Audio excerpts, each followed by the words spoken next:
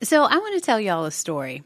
I was traveling and had to make a pit stop in the bathroom and walked into the bathroom, noticed the bathroom attendant. And as I was walking to a stall, I observed one particular stall that literally, it was a mess. It was disgusting. Like whoever left that stall really just, it was disrespectful, quite honestly. And so I went to another stall, but I could hear the bathroom attendant go to that particular stall, and I could hear her exhaustion and her frustration with what it was that she was going to have to undertake to actually clean out that stall.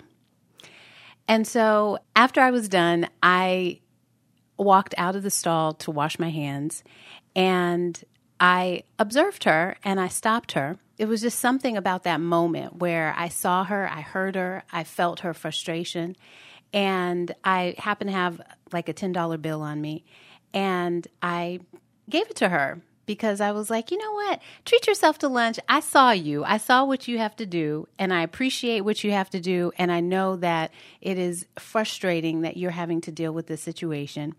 And literally in that moment, she almost started crying because I think, she sort of felt somebody finally understood, somebody saw it, maybe that wouldn't ordinarily see it.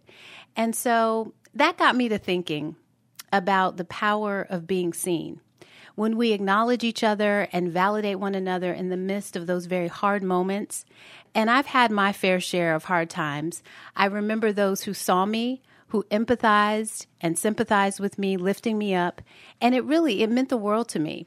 So that's why there's so much power in showing someone that their experiences are valid, that you care. And it's ultimately saying, I see you. From WBEZ Chicago, this is When Magic Happens. I'm Jennifer Shea Love Bowers, here with Taylor Coward and Cheryle Jackson, and today we're talking about the power of being seen. Let's just talk about the obvious. Name change. Girl, okay. What? I heard that. Yes. Talk about being seen. Being seen. I saw you, sis, and your new updated last name. Yes, I feel seen. Oh, you are seen. Thank Well, you. okay, just for the listeners, what's up with that? The name change. Okay, so, I was previously married. And I don't know, I've been having this sort of reckoning, this sort of call to my greatness. And actually, okay, this is a funny thing happened. I was going through some old documents and I pulled up my grandmother's, her name was Margaret Louise Hampton Bowers. I pulled up her obituary, and it was just so symbolic about like her greatness, right? Mm-hmm. And she went to Wilberforce. She also went to Hampton Institute. She got her graduate degree from Columbia. Wow. And in that time to be able to accomplish those great things, I just, it was a reminder that it's time to go home, right? Time to reclaim some stuff. Exactly. Back to Bowers. So I felt empowered to do that, to make that change, and to just to be back to what is meaningful to me. Mm-hmm. Well, this is a perfect kickoff to this conversation about the power of being seen and what it means to us. Your story was so powerful and poignant, and it brought up emotions and memories about experiences that I've had being seen, and my desire to make certain that I acknowledge and see others. Because, we all know what it's like, especially as Black women. We know what it's like to not be seen and not be appreciated and validated. Sure. Yeah. So congratulations. Thank you, sis. You're welcome. I appreciate that. Congratulations back to Bowers. And I am just so excited to hear our stories of seeing others and being seen ourselves. Well, we've got all of that and more coming up after the break. Think on your feet for our Fast and Curious 5K, a one-of-a-kind race hosted by WBEZ and the Chicago Sun-Times on Saturday, July 27th at Humboldt Park. More info and early bird registration at wbez.org/events. So when you guys think about what it means to be seen, what does that mean for you? For me, being seen means being validated and acknowledged. Just either something you did is acknowledged or just your space in a place. And that's not to say that you always need to be validated, but it is very nice when it happens because it doesn't happen often. And so that's what I think of when I hear being seen. You know, I think about what it feels like to be invisible. I was working as a press secretary and to a governor, and I didn't realize how I had become accustomed to being invisible until someone saw me. And the person said, I see you. I see not only the work that you do, but I see you, the woman that you are. And, you know, basically, you know, step up to the plate, acknowledge your own, you know, lean into your own beauty, your own confidence. You know, I was like, you know, it was a hard job. Oh my God, please, you know, sleeping 3 hours a night. So, you know, I wouldn't, no makeup, no wear. Okay. Hair pulled back in a pony, kind of like now. But I was doing a bare minimum because I was just stressed. And also I was just invisible. So, and it was just so, it stopped me in my tracks. When they said, I see you, you know, you're worthy. You're beautiful. Put some lipstick on. And I just remember, it's like the scales came off of my own eyes to who I was. And it did not go unnoticed. Yeah. When I started to, you know, see myself. And it bothered some people. It was a problem for some people, you know, the confidence, I stepped out from behind the scenes into the light and held my own. So, but the times I've been most seen, you know, on these big jobs and, you know, where you're the only woman, only person of color, and, you know, you're just totally invisible. And you kind of just trying to just get through it, you know? Yeah. Who has always seen me in those moments were Black women who were, you know, housekeepers. Always the housekeepers. So whether it's in a big job or when they noticed, no one noticed I was skipping out of 4th grade. I was hanging out in the bathroom in the library. Okay, I was like totally checked out because fractions had me like, in a chokehold, okay? And I was basically skipping class in school while being at school. No one noticed until the cleaning woman, she said, you need to get back to class. She said, your parents did not send you to this school to be hanging out in the bathroom and the library, and I watch you. Right. I see you. Wow. She said, you get on back into that class and you do your parents proud. And I did. Oh, Yeah. Just what she said. Yeah. She's the only one that saw that Yeah. I was missing. Yeah. Sometimes it's just that, you know? And, you know, to me, it's the nuance of that. You know, it's the actual intentionality behind seeing you, Right. you know, seeing that, you know, just this pattern of behavior, this simple thing could potentially impact you, but caring enough to say something. Say something. You know, I went to the Norman Rockwell Museum, and his technique is to actually take a picture of his subjects before he creates the portrait. This is an example of witnessing what it is like to not be seen, right? So he took a picture of, it's a picture of a brother and a sister.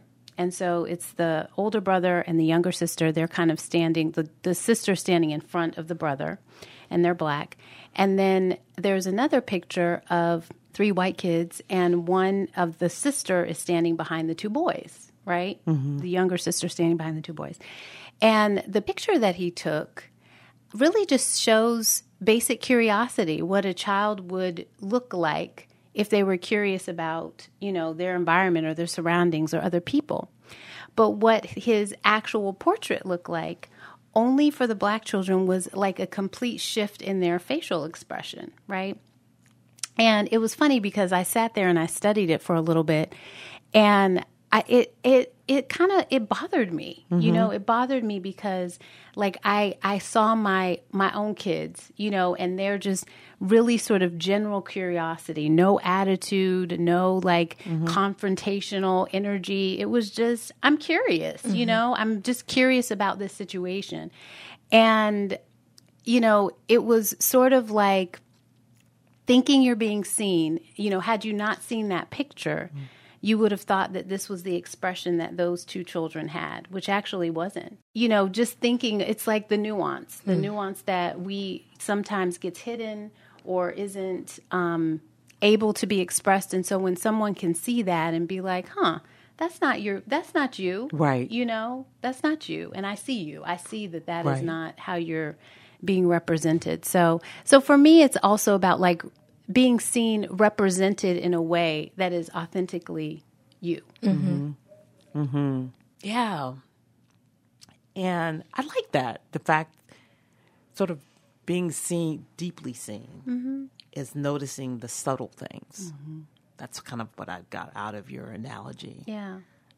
And it's not like you're acting out or doing something dramatic, but someone's just, they're that into you. Or they're that focused on you. Actually, that's my love language. What's that? When people acknowledge or comment on the small things. Not the big moments, not the accolades, but being on somebody's mind. Being on somebody's mind. Being seen enough, being interested enough to be on someone's mind about something small. Yeah. That's powerful for me. That is. Going briefly back to art, which I think is a topic we all kind of love, but come at it in different ways as creators and viewers of art, all three of us. When I went to the National Portrait Gallery, seeing Michelle Obama's portrait was just everything. And y'all so cultured. Going to museums and things. Okay. What a fun free activity it is every weekend to go to all the Smithsonians. DC had clubs and it had this and had that, but I was like, oh, the Smithsonian is free. Yeah. I was at Air and Space. I was at the Natural History Museum. So one weekend I went to the portrait gallery. I have pictures of JFK. I got pictures of I think there's this big bust of this sleeping lady, and it's called Eternal Silence, and it's from this grave, and so it was super cool. And then I just came across Michelle Obama's portrait and almost cried because it's huge. They're all huge, and it's I don't know if you've seen it, but she's surrounded in flowers and green color. and color, and it was so different from all the other presidential and first lady portraits. And she was Black. And of course, in the room of all the presidents, that's of course going to stand out. Right. And so that was my screensaver for 3 years. And I saw a picture not too long after of a little girl who was looking up at it the same way I was looking at it. Oh yeah, I remember that photo. That picture. And that went viral. And that is just a beautiful example of the right way to be represented in art. You, Jennifer, saw a way where you were ooh, I don't like this feeling I'm leaving with. But it is so impactful to have the positive examples of that. And when you see it, it helps to beat down those feelings of all the bad representation that's out there too, because there is a lot of it. I like that, I do Taylor. too. You're talking about being seen, maybe not as an individual, Taylor, Coward being seen, but being seen through representation. I think that's really powerful too. I think the artist, even the energy of him capturing her, him seeing her and being able to represent her in such a way that was like vibrant. Her arms were showing, like, you know, there was this like powerful pose, like And the color. It was. Do you remember how controversial that was? Yes. That her arms were out. Yes. And I'm like, this Beautiful. lady. Now everybody wants arms like now that. everybody has like the buff, beautiful, toned arm. And like, she represented like strength and poise and elegance. And I remember being like, because I think I talked about this in our body image episode. I used to not have my arms out ever. Like I would always wear sweaters and things like that. And so now my meats are just going to be out if I want them out. You know what I mean? But maybe I'm here because my first lady was like, you're going to see this work that I put in at the gym. That's right. And my eating good. And eating greens and spaghetti. My greens. And I just think that is so, like, we need that. And we need those positive depictions that can really just be applied to all of us.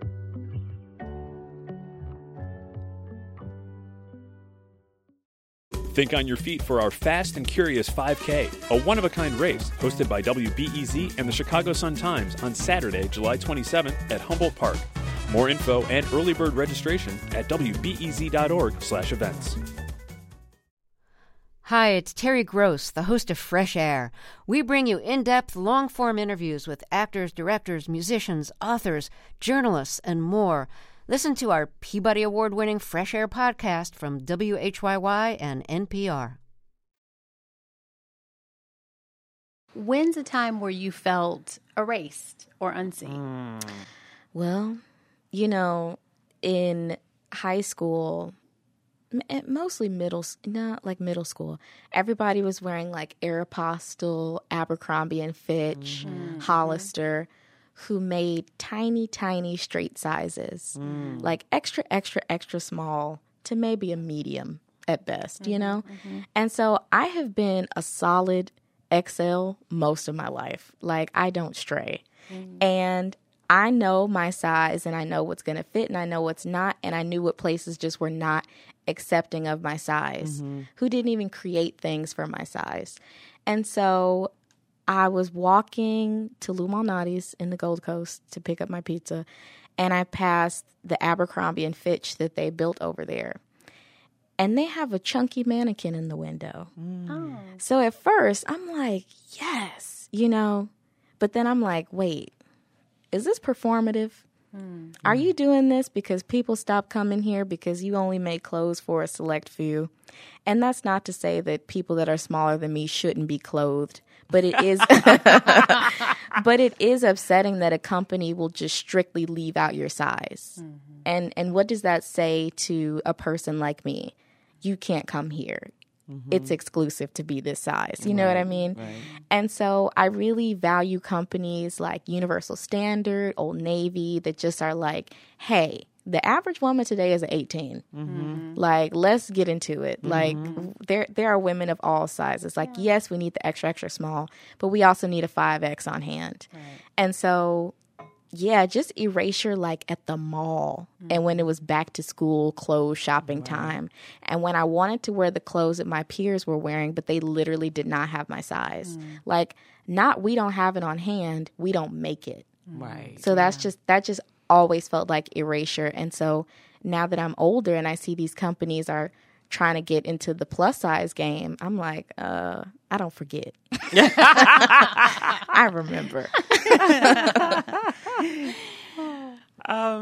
Here's the thing is, you know, I'm 55 almost. Okay. So, correct. You know, y'all go and add them numbers up to figure out what generation I'm from. But in my growing up, there was not that language of erasure or, you know, I need to be seen, or I guess what I'm trying to say is you just kind of went with it. Right. You didn't know any better. Yeah. Because it was what it was. It was what it was. Yeah. And so it's just, you know, really grappling with that you deserve more. Trying to wrap your head around that and what does that mean in your life. Taylor, you should have just been down south, because baby. I know these hips they'd play better in like Mississippi. Oh yeah, I was Georgia, the one girl, that was Georgia. invisible with my olive oil legs and twiggy body, and yeah, it's all relative, isn't it? Sometimes. But that's so interesting that you bring up that just like, there weren't other options. It's different, but not by as much as I think anybody would want it to be. Mm-hmm. It's still there. Like this model that I followed, Tabria Majors, she kind of clapped back at this straight size model who put on a really big, how Jared from Subway would put on huge pants and hold them show out. How much weight he'd lost. So the model did that in somebody else's pants. Mm-hmm. And so Tabria is a plus size model, and she was like, well, what if I put on 2 tiny little pairs of pants on both of my legs just to show how ridiculous that looks on me? How would you feel about that? Mm-hmm. And the model that did that wrote a book about body positivity. Mm-hmm. And so she's like, did that seem very body positive to you when you did that shoot? And so it is very crucial of the images that we put out, because that can really make or break young and old people. That's like right. Anybody. What are some examples of, since we are all very conscious of this now, how do you show that you see someone, particularly when you think they need to be seen? They're not being acknowledged. What ways in which you do that, Jennifer? I do the littlest things that I can, like the woman in the restroom, just acknowledging her and, letting her know that I saw what she was experiencing and in some way, supporting her, which, the only thing I could do in that moment was say, hey, buy yourself lunch, but, if it was another circumstance, maybe I could do something else. One thing I experienced, I actually, I don't know if y'all remember, but at the launch event, I had a security tag on my dress, and I got it that way. And I opened the package when I actually was about to go to the event, right? And so I took it into the store to actually have the security tag removed. And the woman at the counter, she was giving me the hardest time. She was like, do you have your receipt? Do you blah, blah, blah? And at this particular store, if you give them your, phone number, they actually have a list of all of the transactions that you've made. So it was kind of like, why are you even asking me? She was like, oh, can you pull out this, what credit card it was? And I mean, just drama, And there was another young lady behind the counter, and she was observing all of this. And she told the woman that was helping me, she was like, you know what? Why don't you go do this thing? Whatever the thing was. And she said, I saw what was happening there, right? I saw that you were being, treated in this way. I'm like, you can't even buy this dress in the store. You have to have purchased it online. Right. And she goes, I saw what was happening. Tell me your phone number. She pulled it up. My, dress was there. Right. She took the security tag off.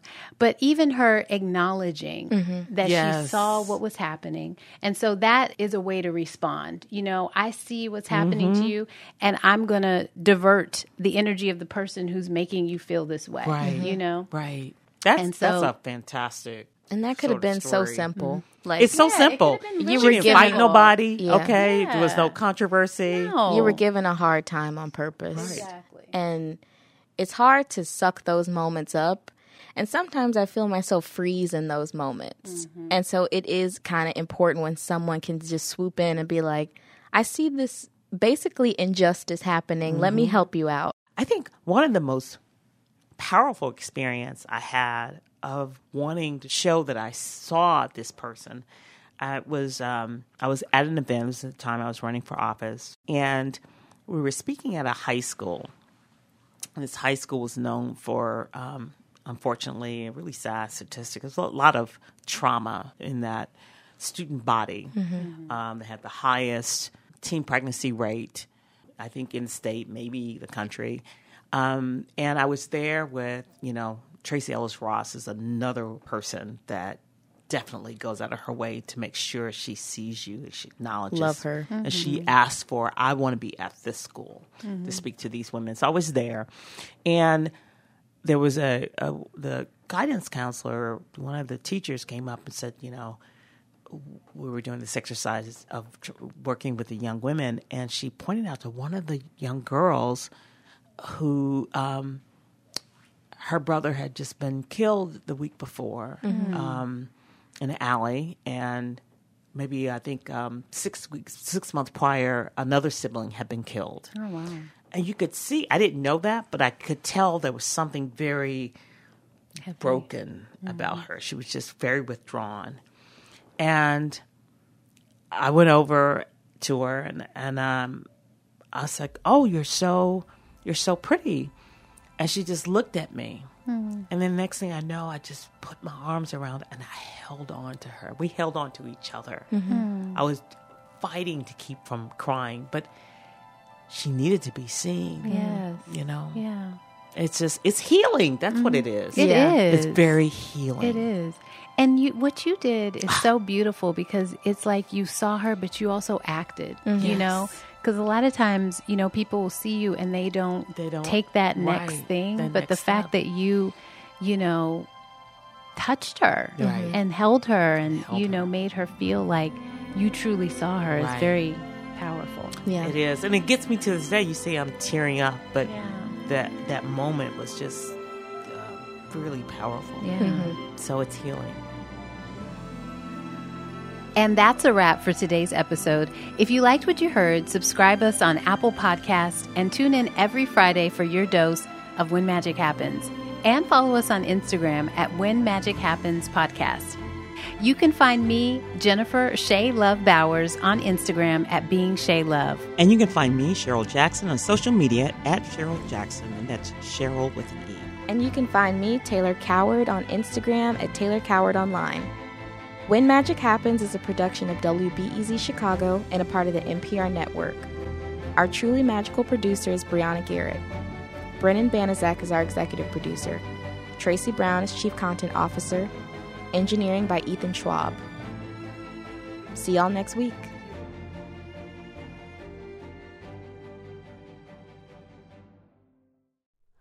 Hi, it's Terry Gross, the host of Fresh Air. We bring you in-depth, long-form interviews with actors, directors, musicians, authors, journalists, and more. Listen to our Peabody Award-winning Fresh Air podcast from WHYY and NPR. Thanks for listening to the news live on WBEZ and NPR. The WBEZ stream sounds great in the kitchen on your smart speaker and anywhere on the WBEZ app. Listen every day.